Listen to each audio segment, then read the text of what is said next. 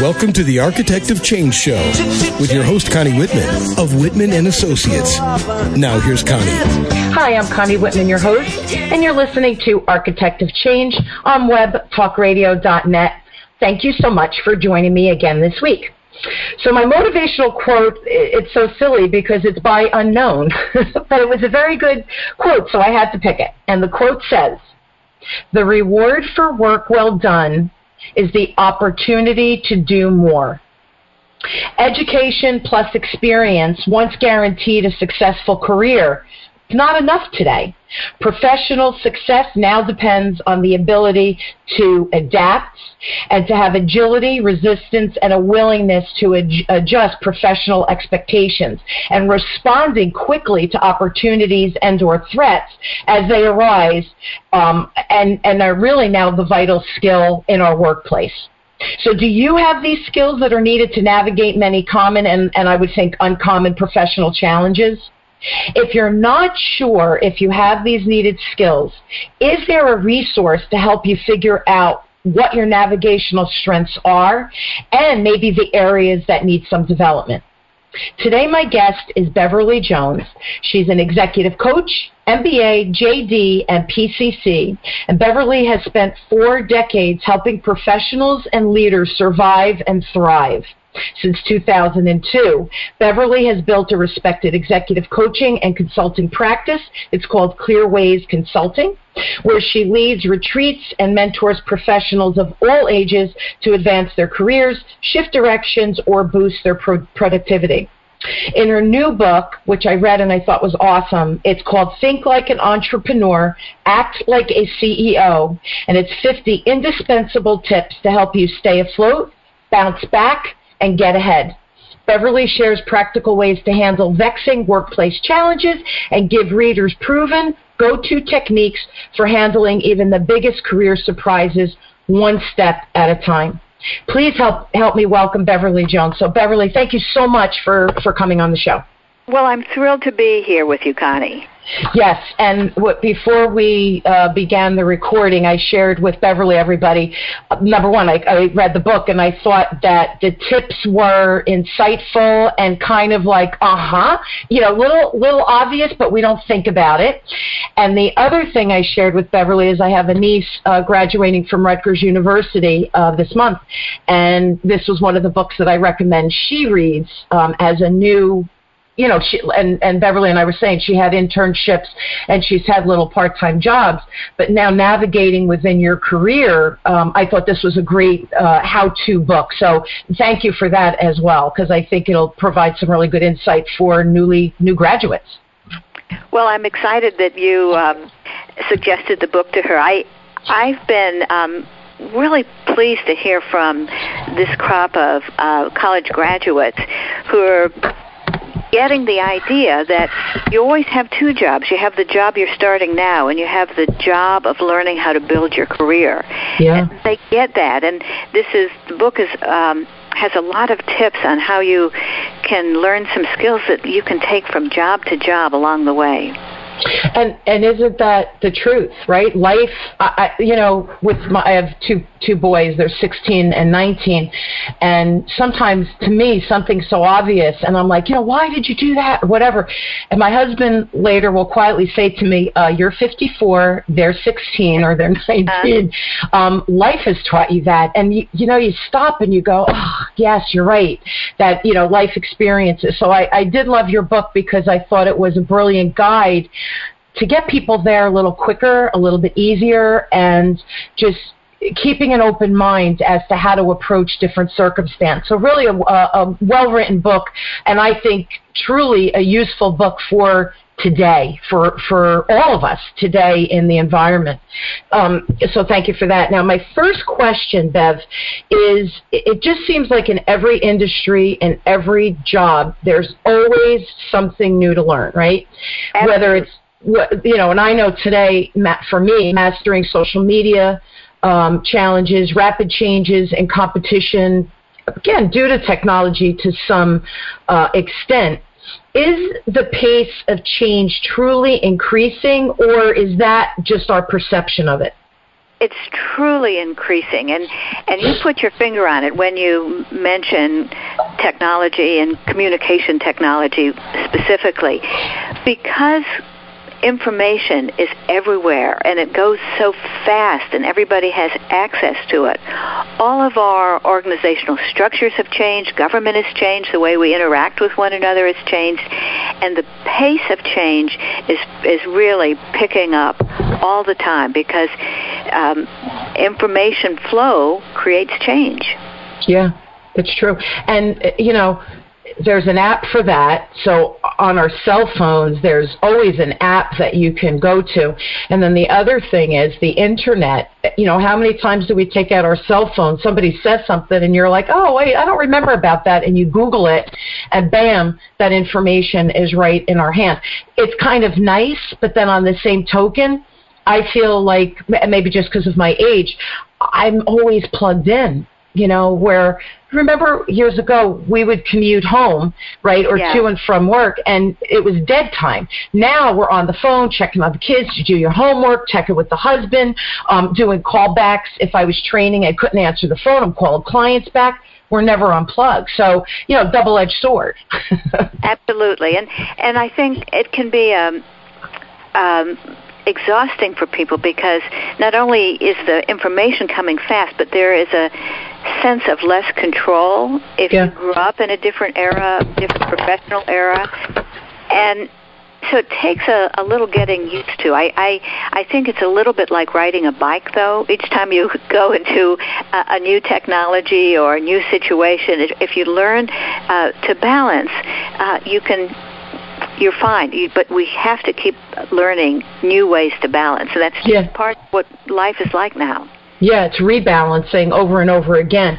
So how do you advise people to keep on top of all of this without feeling overwhelmed and I guess to get that balance? What's your recommendation? Well, in the context of career, an important thing is to get over the idea that it's about you. One thing I see with my clients a lot is people are resentful of change or afraid of change or emotional about change because they think it's about them. It's something they did. The boss doesn't understand them. They just don't get me. Those kind of things. When you're in an environment which is shifting all the time, which is most of our environments these days, no, it's not about you. It's like the weather. It's raining on everybody. And as soon as it doesn't feel personal, that can take a little bit of the stress out of it. Another thing is that if you keep learning about the industry you're in, the sector you're in, whatever it is, whether it's education or marketing, if you keep looking at what's happening in organizations like the ones you're associated with, it's less baffling because then you see the big picture. And having a sense of the big picture can take a lot of stress and uncertainty about change because you can see the big trend and you can anticipate it. Go ahead, I'm sorry. I can talk about this for a bit, so let me ask your question if you want. What I was going to say, it's interesting because I'm always telling people my term, zoom out, then zoom back in.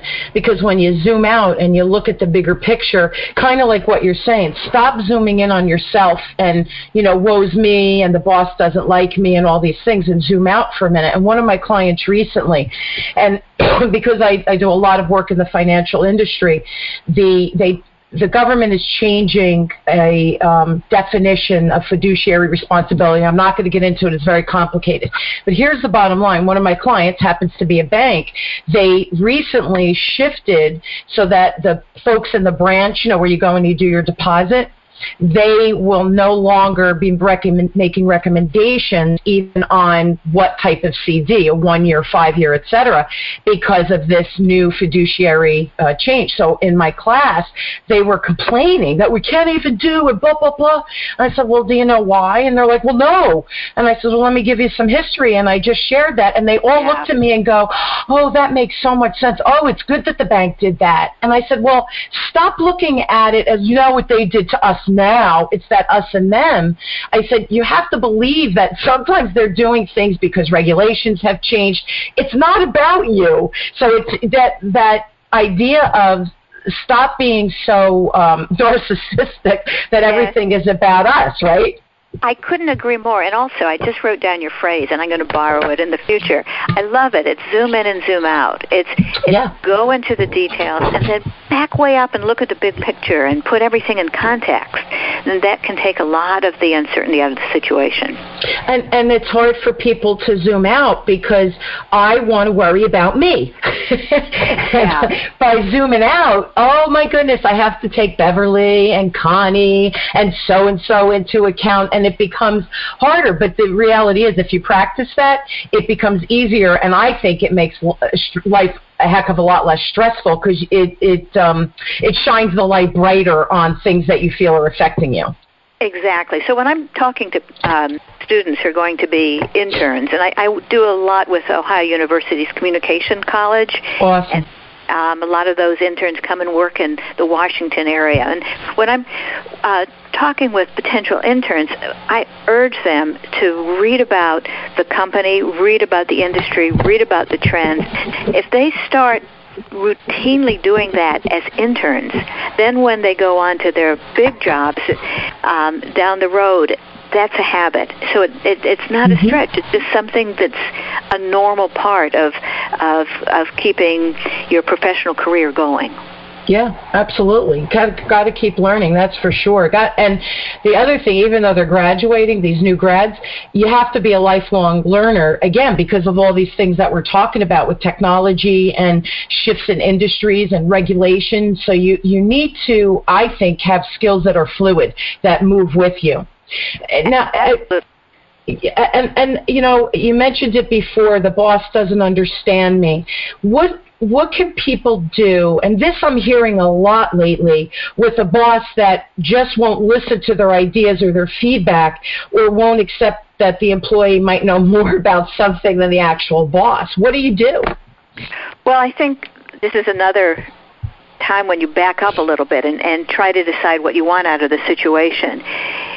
It's time to think strategically. If what you really want to do is get information to the boss, then you have to be honest with yourself. Am I just looking for some stroking and sort of relaxed conversation that isn't likely to happen in this environment, or do I really want to get my message to the boss? If you want to get your message, you do a little detective work, and you notice how the boss takes in information and how the boss shares information with their people.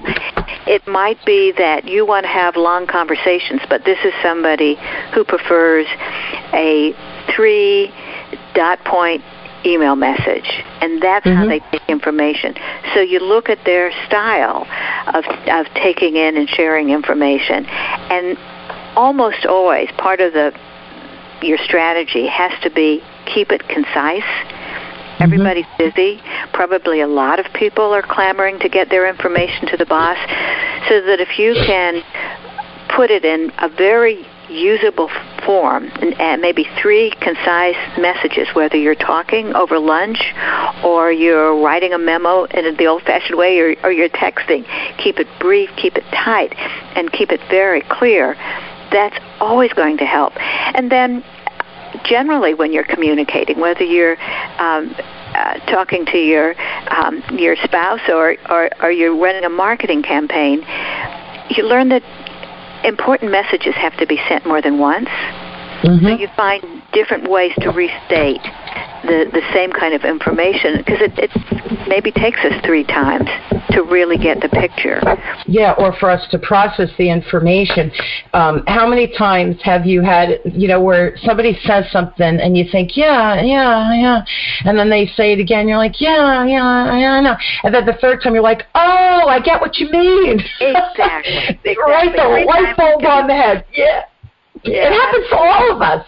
Yeah. It does. So that's, it's processing. It's really processing the information. And I think because we have so much, clutter in our head, we like a computer, you can delete stuff. If only I could go into my brain and delete stuff, Bev, I tell you. Yes. We can't, so we're on overload. So hearing things multiple times and restating it, maybe saying it this way or that way, the light bulb goes off. So that's another interesting perspective. We need to take a really brief break, and then when we come back, the millennials have passed us baby boomers. So they are the biggest generation in the workforce. So I'd like to talk about, from a managerial standpoint, how they navigate and how older folks in the workplace, like my age, in their 50s, that are reporting to them. How do we navigate that? So we'll take a break and then we'll talk about that, okay? Sounds good. A speaker has little value to an audience unless you, the listener, is motivated and empowered to change. Connie Whitman of Whitman Associates is a renowned speaker and is an architect of change. Consultations, trainings, seminars, and speaking engagements are the venues where she affects change. Whether your responsibilities include customer service, sales, marketing, training, executive management, or ownership, and you are seeking change in your organization, then you need to hire Connie Whitman of Whitman Associates. Connie doesn't just fill your ears with rhetoric. She speaks to the heart and success of your business. So next time you need to hire a speaker, don't hire someone that just talks. Hire an architect of change. Connie Whitman. Just ask for Connie by calling 732-888-1420. That's 732-888-1420. Or email Connie@WhitmanAssociates.com.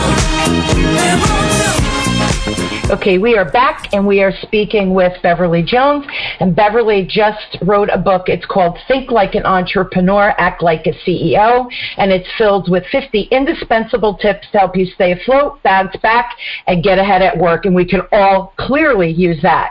So what advice, Bev, would you give or offer to millennial managers, as well as really the older workers who may be reporting to them? Well, I think it starts with communications. Different styles, different messages are often points of stress when you have millennials working with boomers, and particularly millennials managing boomers. To the millennial leader, I would say pause and listen. Actually, take a little time to hear what your folks are saying, no matter what their age. It's a world in which we are used to passing messages quickly and not really focusing on what the other person is saying. And if you can pause and look at things more completely, you can create a bond at the same time you're actually taking in more information. And another thing is to ask for feedback. Leaders who make it clear that they actually want to have suggestions about things and create an environment in which information is welcomed can really speed up their teamwork. So having conversations, or however you're doing it, virtually or actual person-to-person, in which everybody has a chance to talk, and the leader listens to everybody at times and even asks questions to get information, that can help to build a team across the generations. And then style of speech matters. Different age groups use different slang, have different habits of formality. I think one of the mistakes boomers may make is complaining about change or talking about the past, letting go of habits like that, letting go of any kind of negative references based on age group or anything else that's not appropriate to the workplace. Those are all kind of communication habits that we can manage for ourselves, and having a sort of a cleaner communication among all the parties on a team can help. It's interesting. I had a young lady in one of my classes, and she was the supervisor and had women who were working part-time, kind of came back into the workforce after retiring. So they were maybe in their 60s, but wanted the extra money, or their husbands were driving them crazy. I'm not sure. And she, how that goes. And the young lady in class said to me, these women were clearly frustrating her, and so I was teaching a coaching class, and she said it was very cute, because she said to me, at a certain point, you people, meaning us baby boomers, should just leave and make room for the next generation. And what a curt kind of response. And then, so I joke, I don't ever take anything personally, because I want people to speak freely and not be inhibited by that I'm judging them. I just smiled and I said, oh, I'm 54. Does that mean you should put me out to pasture? Joking. Yeah. And then she starts stuttering. Well, another young lady who is a peer of hers, sitting on the opposite side of the room, jumps up and she says, Connie, I think you have at least 30 more years. You're so relevant. So now my response, all right, guys, can we find a balance somewhere in between? Because I don't know that I want to be having one foot in the grave and one foot let's find that balance. But it's interesting because, and then I hear the baby boomers complaining about millennials, and I have surrounded myself with people older than me, 10 years older than me, because I feel they know the next 10 years they've been there, done that, so I can learn, right, mentoring. And then I have these young folks around me, and it's interesting because I call it reverse mentoring. They send me articles, Con, this is right up your alley, or podcasts to listen to, or an app that I should download. And this is the cutest thing. They'll text me or they'll email me, you got to download this app, and then they put it in quotes, what to type in the search bar for me, because they know I'm a little inept with technology. And then they'll say to me, just download it, I'll teach you how to use it next time I see you. So they know I'm open, but they're also open to hear my life experience. So what a great partnership if we allow it. And we don't always allow it with these generational gaps. It's communication. And I think of what you're describing as reciprocal mentoring. When both parties say, look, we can learn from each other. Let's just be honest about it, and let's look at what each of us needs to know and share information, and it can really work in a workplace. And in life, too. Yeah. I think it makes a lot of sense. Another thing is, whoever you are, just stop complaining. It's back to what we were talking about before the break. Sometimes you have to realize it's not about you. This is what is.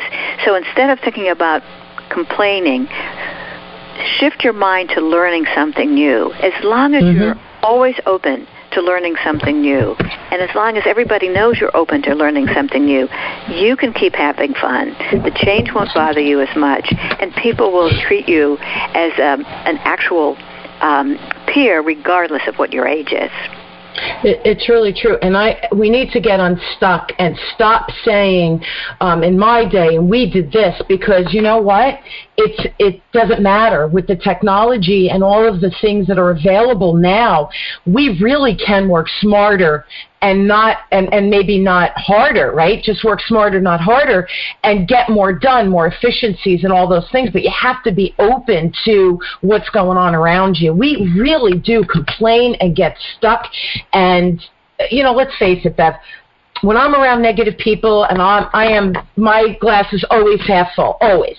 So if I hear someone's negative and I say, well, maybe look at it this perspective, and they're like, no, and they continue to pull you back with an excuse. At some point, especially if I'm rushing to be somewhere or whatever, it's like, you know what? I don't have time to change your mind. I know that this is the way to do it. And if you want me to help you, get on board, but I have places to go. And in training classes, it's amazing how after maybe being in 3 of my sessions, all of a sudden, again, hearing the information, light bulbs go off and they become more open. So, when you complain, people don't want to be around you. That's for sure, because it's just annoying. Yeah, there's no doubt about it that people work better if they are with positive people, and in particular, if the boss is positive. Back to advice to millennial managers: staying positive, choosing optimism, not allowing yourself to be pulled down that into a downward spiral by people who are grumbling, but positively reinforcing positiveness too. All of that can really help you not only manage your own stress in your own life, but it can change the quality of the work that's going on. Yeah, create a dynamic team that just are building on each other's ideas, creating that energy, that momentum, movement, for whatever the company needs you to do or create. It gives you an opportunity to have that movement. So, yeah, I agree. We have about 7 minutes left, and this is a topic that is near and dear to my heart. And the theme that kept popping up throughout the book was listening. And really, it's a tool for vital career growth, et cetera. Everybody likes to think they know how to listen, but that's not the case. So tell us what you think gets in the way of listening, especially in the workplace. The thing that gets in the way of listening is very often that voice in your head. And when I was back in law school years ago, and you're sitting in the class, they taught you basically to kind of listen with half an ear, and while somebody was talking, you were thinking about how you were going to respond, how you were going to tear apart the remark, how you were going to ask questions. That kind of critical listening can be very useful in situations, but it is not the way to really communicate with people on a daily basis. Another kind of voice in your head isn't that critical, questioning one, but it's just whining. I disagree. What are they talking about? This person doesn't know anything.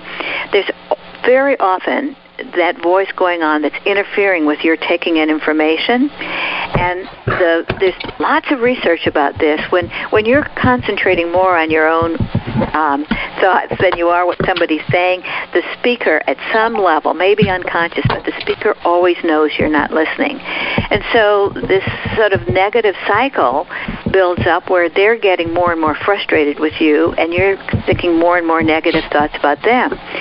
You can make a big shift if you just notice your voice that's saying, I don't want to listen, or what am I having for lunch? Just put it aside and really focus in. You kind of build your listening muscle, just like you'd build a muscle in the gym if you practice. And you do it by noticing the voice, letting it go, refocusing it. And boy, it can shift relationships. It can change your situation as a leader. It can help you make a sale if that's your business. It's interesting. This was such an important topic, and as I was reading through the book, I thought, yeah. And I use this in my training all the time. Hearing is mandatory, unless, God forbid, you're hearing impaired, right? Hearing is mandatory. You hear the noise. That's what it is, though. Listening becomes an optional skill, and we are almost tuning out to that listening as an optional skill. The other thing I always say, I teach sales, right, and service, and coaching. We talk at each other, and we take turns talking at each other. So while you're talking, I'm thinking, when she shuts up, I'm going to tell her this, but we're not really fully engaged in what the other person is saying. And the other visual, I learned this, my goodness, I think I was 22. My regional manager, when I first started selling insurance 100 years ago, he said at one of our meetings, guys, you have 2 ears and 1 mouth. You really should be listening at minimum twice as much as you're speaking, because if the client is talking, you're uncovering how they feel, what motivates them to make choices, what really is important to them. And until you understand that, how can you make a recommendation? It's almost like making a malpractice recommendation. So that listening component is so critical to everything we do in life, and we really do take turns talking at each other. And just my other thing, my own little recommendation, I tell people, when you find yourself checking out, you're bored, the person rambles, they go off on tangents, which happens, let's face it, ask a question, and then what happens is you pull them back to the current conversation and back from their tangent. And the other thing I have found that helps with staying focused and engaged, and I'm doing it as you're speaking so I could go back and ask a question, Beverly, is write notes, because you write a key word and then I say, let me listen, and then I look back, I don't think about it again, and then I look at my notes and I go, you mentioned. So note-taking and asking questions, 2 very powerful tools to help with listening. Yeah, I think getting more out of meetings, and we all have so many meetings when there might be several people room and you don't have much chance to talk at all. It's hard to stay focused. You want to make the most of that time that you can.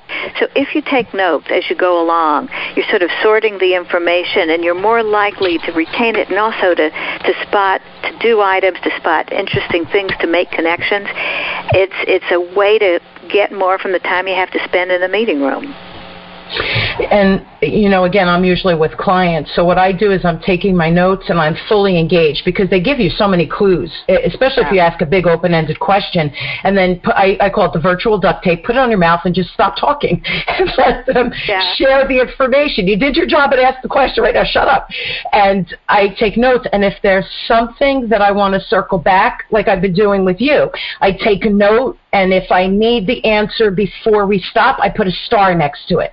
If it's something that I can follow up at a later meeting or shoot an email, I'll put a square next to it. And if it's something that I need to do immediately after the meeting to keep track of my to-do list, I put a check mark next to it. So I have my own little code that you don't have to set, right? Isn't that it's simple, stupid. I'm a simple, stupid person. The more simple the execution, the easier it is to do it over and over again. I'm process driven. So, this way you're writing quick notes so you stay engaged, and then boom, that code, I know what that code means to me, and I just use them over and over again. I love that code. I haven't done 3. You have 3 important points. I'm going to change my code. I've just learned from you. Oh, yay! I don't have the square. I have the check and the star.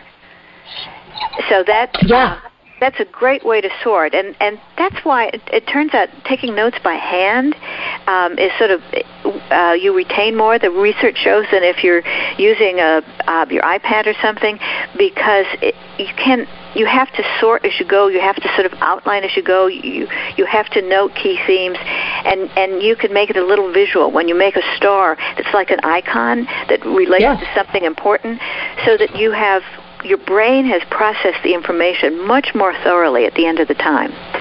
Yeah, and you go back to the key points because we're moving so fast. Yeah. So for me, when I go to put a proposal together, let's say, I have all the meat in there, but I need to look at the key topics as I start to build my proposal. So it's there for you. You don't have to go, again, process-driven, you work more efficiently. So again, people I do stars, check marks. It's funny that you use those too. And then I use the little square, but you can use circles. I mean, whatever's going to resonate with you. So I think we make things more complicated also than they have to be, Beverly, because if we make it complicated, I guess that means we're smart. Yeah, and keeping it simple that's the trick. Looking for ways to have habits replace decisions and make things easier for yourself every step along the way. That keeps your energy up.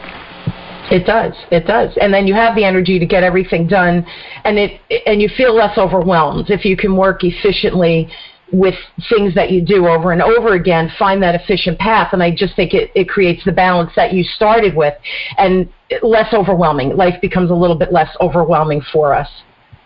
Absolutely. Well, our time is... Oh, go ahead. There's so many things I was going to say that we could talk about. I'm sorry that I see from the clock we're ending, because I think we're right in sync, Connie. It's scary, isn't it? And didn't I said before we started that people find me that we have so much in common, and you live, across the world from me, and we've never met face to face, and there's so much. It's funny that you use like the star and the check mark. We didn't even talk about that before. So just so interesting, the synchronicity that we have.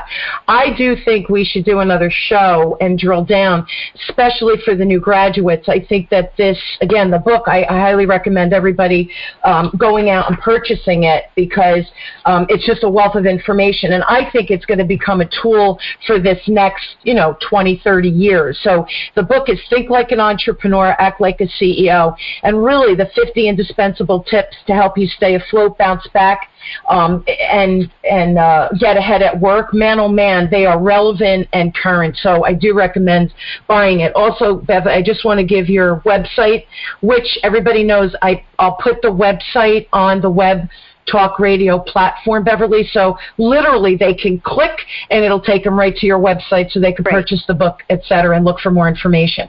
So Bev's website is www.clearwaysconsulting.com, and I'll spell it ClearWaysconsulting.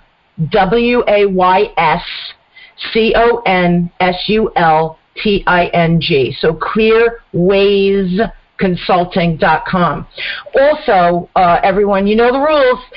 Connie at WhitmanAssociates.com. Email me. Send me your stories. Send me topics that you'd like me to find guests to be on the show, because this is your show. I mean, I do this for everybody listening, and I want to stay relevant and current, and I want to be able to have light bulbs go off for you every time you listen in.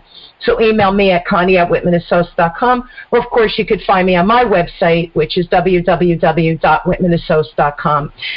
Thank you again, Beverly. And I do think we should do another show, because I had actually more questions. These are big topics, so it was difficult to get into everything. So if you're game, I'm game. I'm game, and I'd even like to ask you some questions. Oh, my God, I would love that. We could do reverse roles. You could host it, and I'll be the guest. I think we can have a real conversation. I love it. I think that's awesome. You and I will definitely pick another date. Everybody, thank you so much for joining me, and I hope you found the information that Bev has shared with us. I hope inspiring and also enlightening. So, again, Bev, thanks so much for just awesome amount of information. You guys have been listening to Architect of Change with me, your host, Connie Whitman, on webtalkradio.net. Thank you so much. Go out, learn something new, be positive, and find your inspiring week. You guys have the potential for all of this. Be well, everyone. Thanks. You've been listening to The Architect of Change with your host, Connie Whitman of Whitman Associates. Thank you for tuning in. We're glad you were here.